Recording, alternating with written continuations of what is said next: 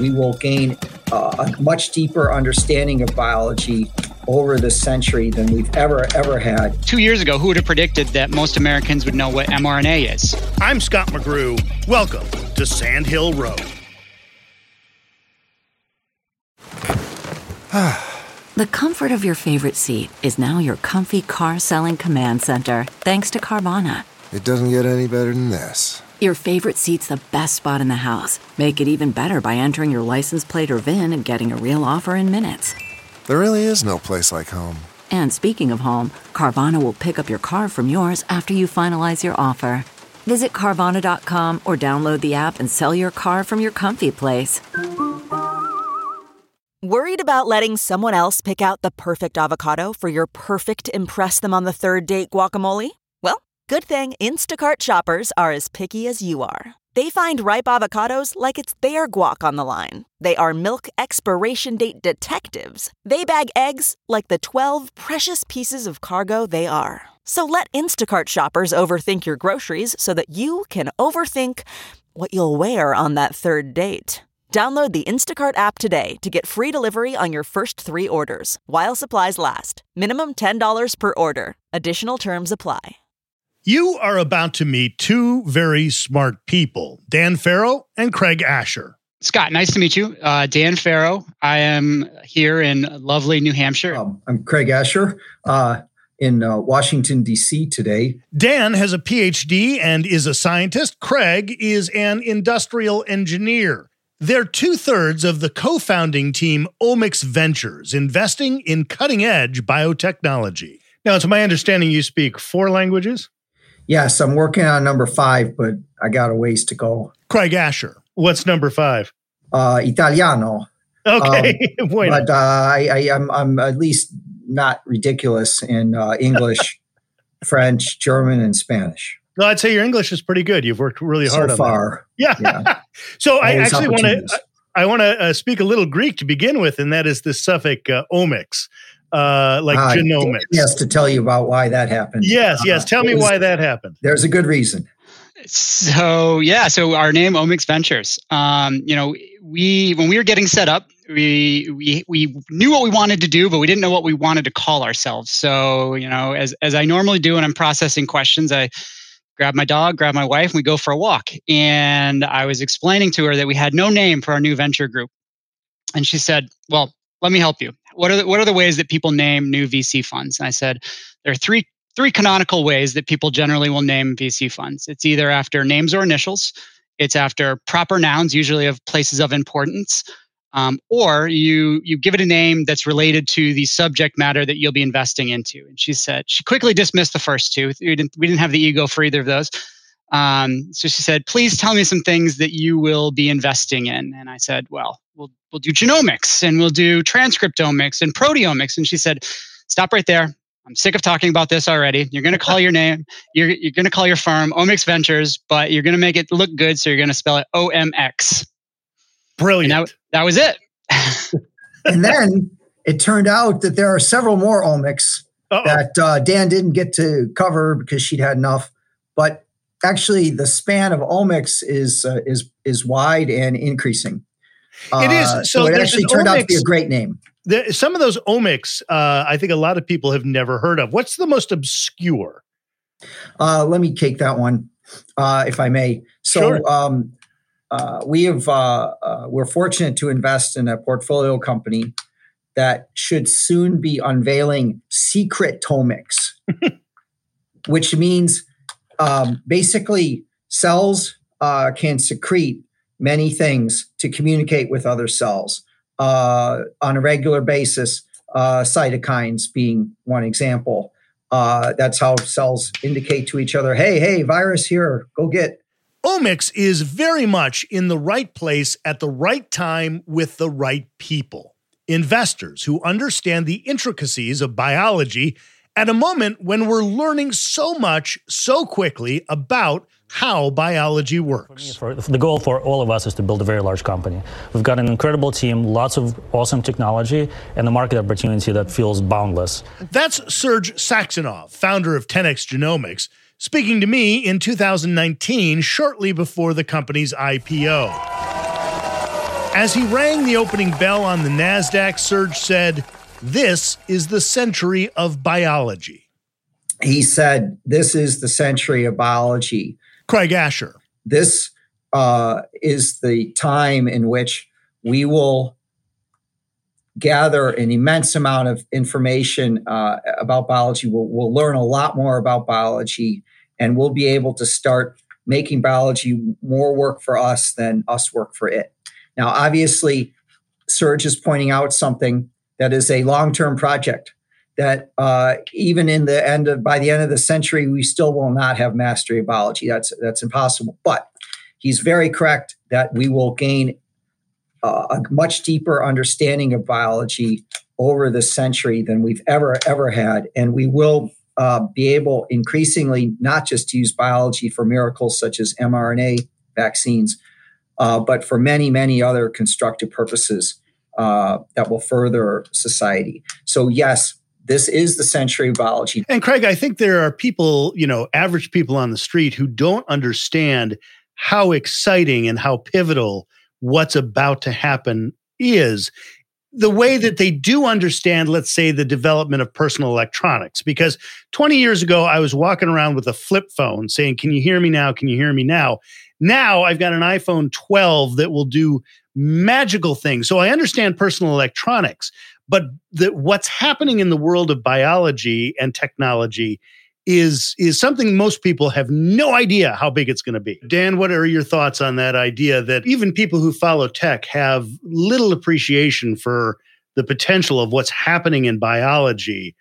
I think that's true. I mean, I think it's a very complex subject matter. I think you're dealing in physical things that are being made that you generally can't see or understand at a physical scale that you interact with. I mean, drugs, you look at a pill, but what's actually in the pill or the therapy that your doctor is providing? I mean, it's a black box to most people because it's not something that's front and center in their daily life. I think that's changing. I think, with COVID, it's shining a big bright spotlight on healthcare. I mean, 2 years ago, who would have predicted that most Americans would know what mRNA is, right? Nobody would predict that. But now there are very vicious public debates about what is an mRNA and what does it do. So there is a great big spotlight on a lot of this now, which is great for the field. It's great for the companies that are in the space. And I think overall, it does. I think it's going to yield kind of long-term gains and acceptance and awareness of the power of biology and the importance of biology within our society. So I guess the clarification I'm looking at, and this answer can come from either one of you, is I think if I said to a friend, "Oh, I was talking to a couple of guys who work in biotech and genomics and things," they would imagine that you are creating a bug-free corn. Or working on a new drug or those sorts of things. And those are wonderful things. But in some cases, what they're doing out there is creating computers out of cells. I mean, it's so much bigger than bug-free corn. That's exactly right. We are intensely interested in this. So the idea that, genetics is essentially the operating system. It's the stored information of how biology works. And, I always like to think about a genome as like an encyclopedia or a blueprint of how to build a building. And then each of the genes is a particular page, right? So if you need to make more doors, you print that page, you go make more doors. But the genetic information is stored. We're now really starting to understand how to read it, how to do that quickly, how to do it accurately. But then how those parts interact with each other and how you can change those parts. How can you edit? How can you cut and paste within that broader encyclopedia? And how can you link that then to an outcome? There's a lot of work to be done, clearly, but there's very early evidence in companies and therapeutics and products that are being developed now that it's fundamentally an editable data storage space. I think we really need to understand the design rules of how to use it and how to best use it and how to optimize it. But it's applicable to any organism that has DNA as its genome. So that could be corn, and there's tons of great applications in agriculture. It could be microbiology, synthetic biology, right? Could you make something ferment to produce a bioproduct that you're interested in? Absolutely. Tons of opportunities there, massive investment there. And then I think the real top of the mountain is when you get into human therapeutics. It's a much more complex system, but we're really starting to, in certain instances, really understand how to do it and how to do it well, where you can make genetic changes that are therapeutically beneficial to the patient. And that is intensely interesting. And hopefully, hopefully it's a huge value add to people who kind of, they're born with some poor genetic luck, and they shouldn't be, they shouldn't have to go through life with that burden when it's ultimately fixable. And I think we're getting there. So we're invested in two companies with complementary approaches towards gene therapy, for example. But let me add one other point. So the rules around the genome are definitely being explored, and that's wonderful and wild. But the rules around the proteome are now starting to become much more understood.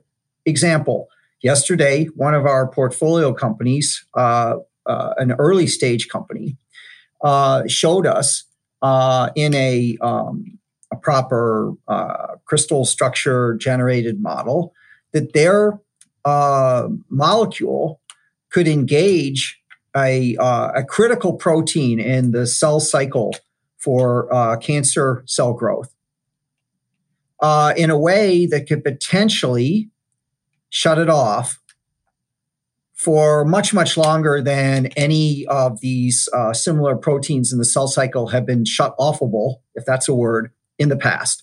In other words, much of the time, it is possible to engage these cell growth proteins and diminish their activity for months, sometimes even years, but not kill them, not stop it. Cancer seems to outwit everything. However, this approach that they showed us yesterday, that they've elaborated through an extensive amount of protein modeling, informed by a lot of data and significant intuition on their part, might generate molecular structures that can actually shut down these key growth generators for potentially years, and extend the lifespan of women with metastatic breast cancer for a long time. I don't want to get ahead, and that's all modeling data driven. I don't want to get ahead of ourselves, but it's one thing to meet with an entrepreneur and they're solving a problem that needed solving, and quite another to meet with an entrepreneur who says, "Look, I think I just shut off cancer, at least temporarily." That's exciting. And well, here's the point, though, that is worth noting, because this is why we are venture capitalists and not private equity investors. When these two guys came to us with this idea, it was a set of drawings at best, thought through drawings, drawings and concepts that were supported by some very significant key opinion leaders whom we look up to. But that's it, drawings.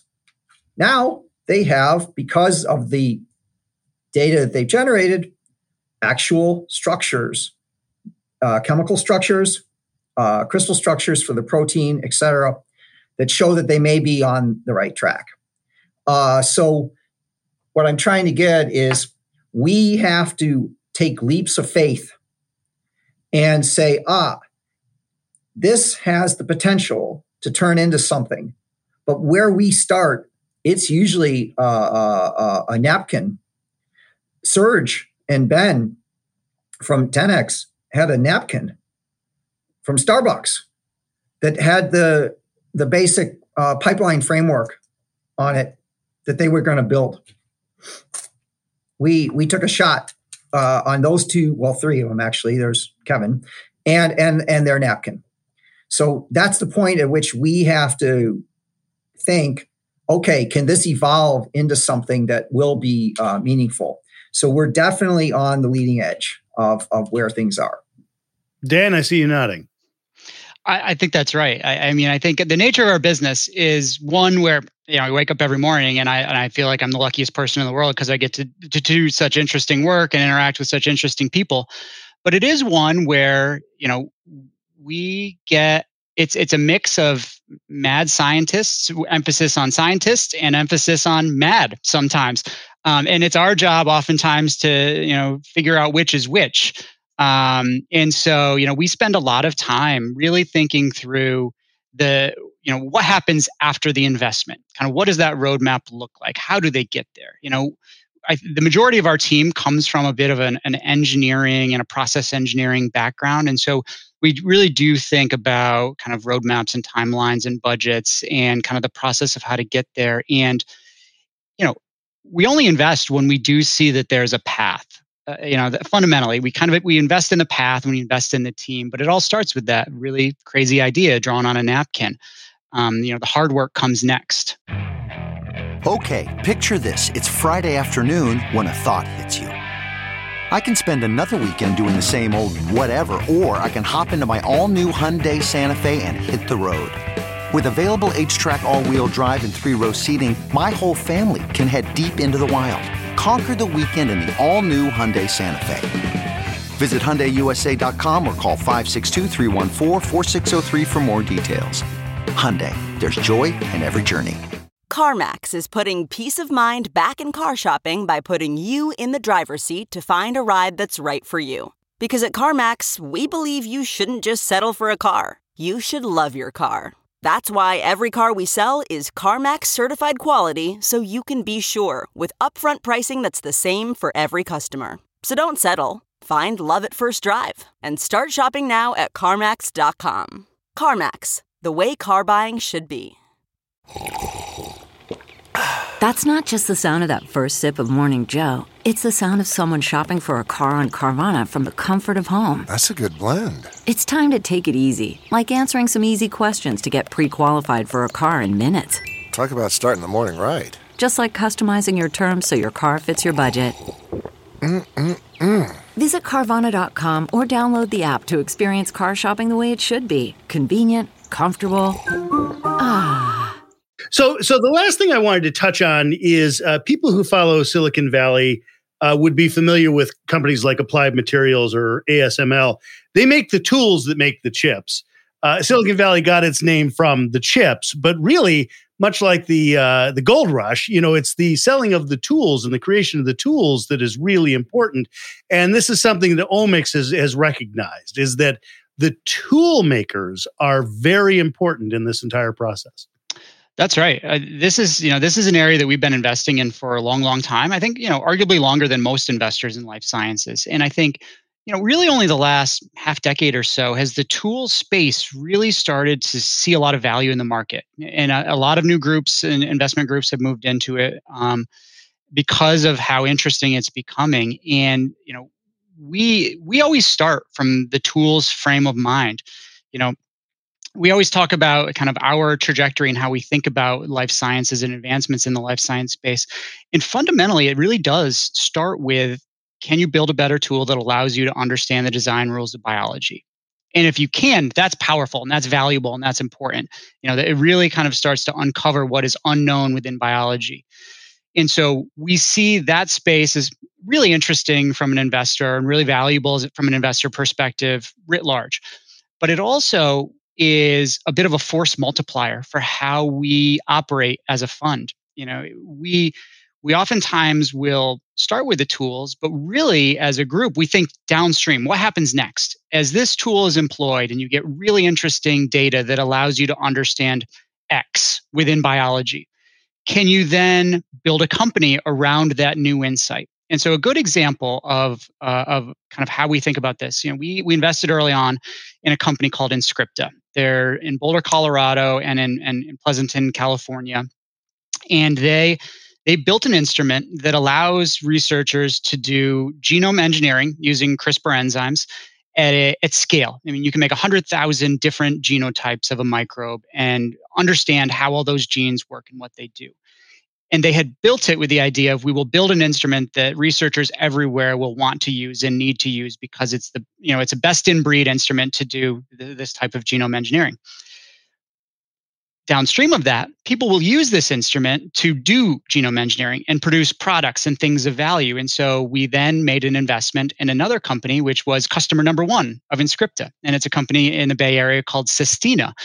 And they took this instrument and they said, great, thank you. This is an amazing instrument. We will use it to make microbes that produce bioproducts that we want to produce, high-value bioproducts that can be made in an E. coli or in a yeast cell, and have used this instrument as their kind of R&D backbone. And so we really do look for opportunities like that where our insight in the tool space leads to a what's next and the application of that tool, because fundamentally there's value in both spaces, we think.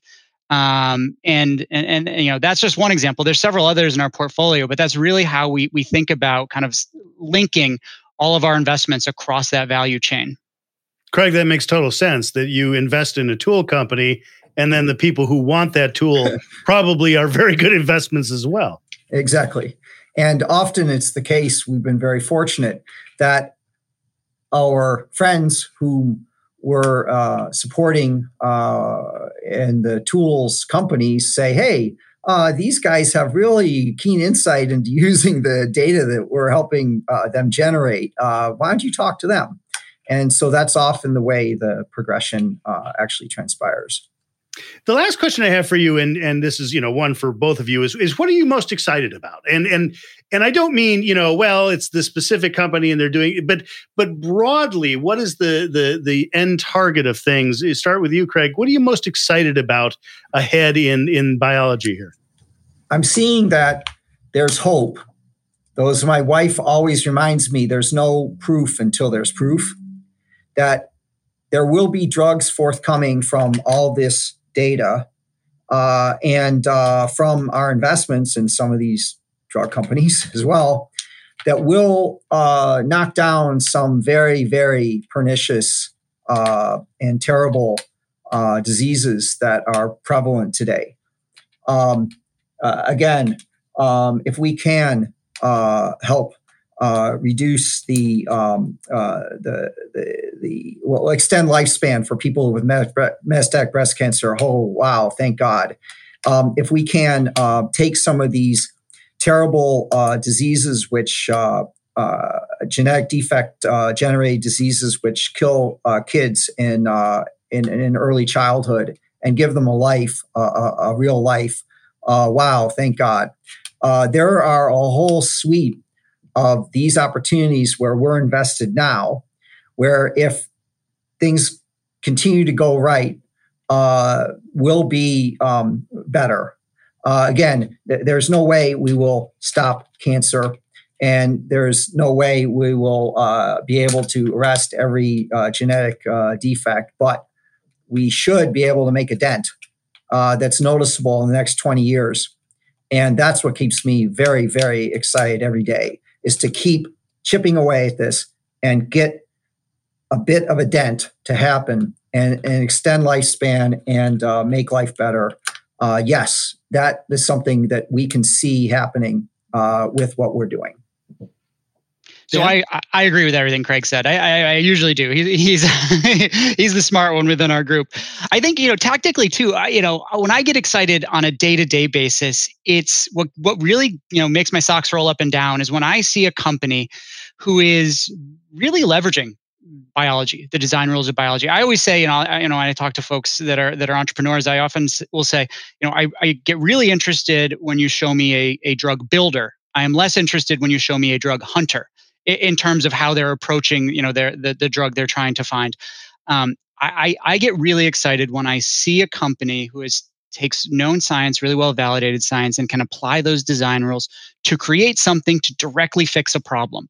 And it's those opportunities and those types of companies and products are just so obvious to me in their utility, that when I see something like that, my light bulb goes on immediately, and I get really excited, and I call Craig and I start to yell on the phone. But I do think that, on a day-to-day basis, when you see folks who can take what is known about biology, tweak it and exploit it for a fit for purpose use, that is our, as individuals, as people, that is our best shot at creating things that can directly address a problem in health. And so on a day-to-day basis, that's what gets me the most excited. Craig Asher and Dan Farrow of OMX Ventures. Next week on Sand Hill Road, Can you hear me now? Rick Yang, head of consumer investing at Menlo Park's NEA, on video games and the new school sports. And nobody's ever really seen anything like this before. And I think in some ways you can draw analogies to traditional sports and activities. In some ways you just can't, right?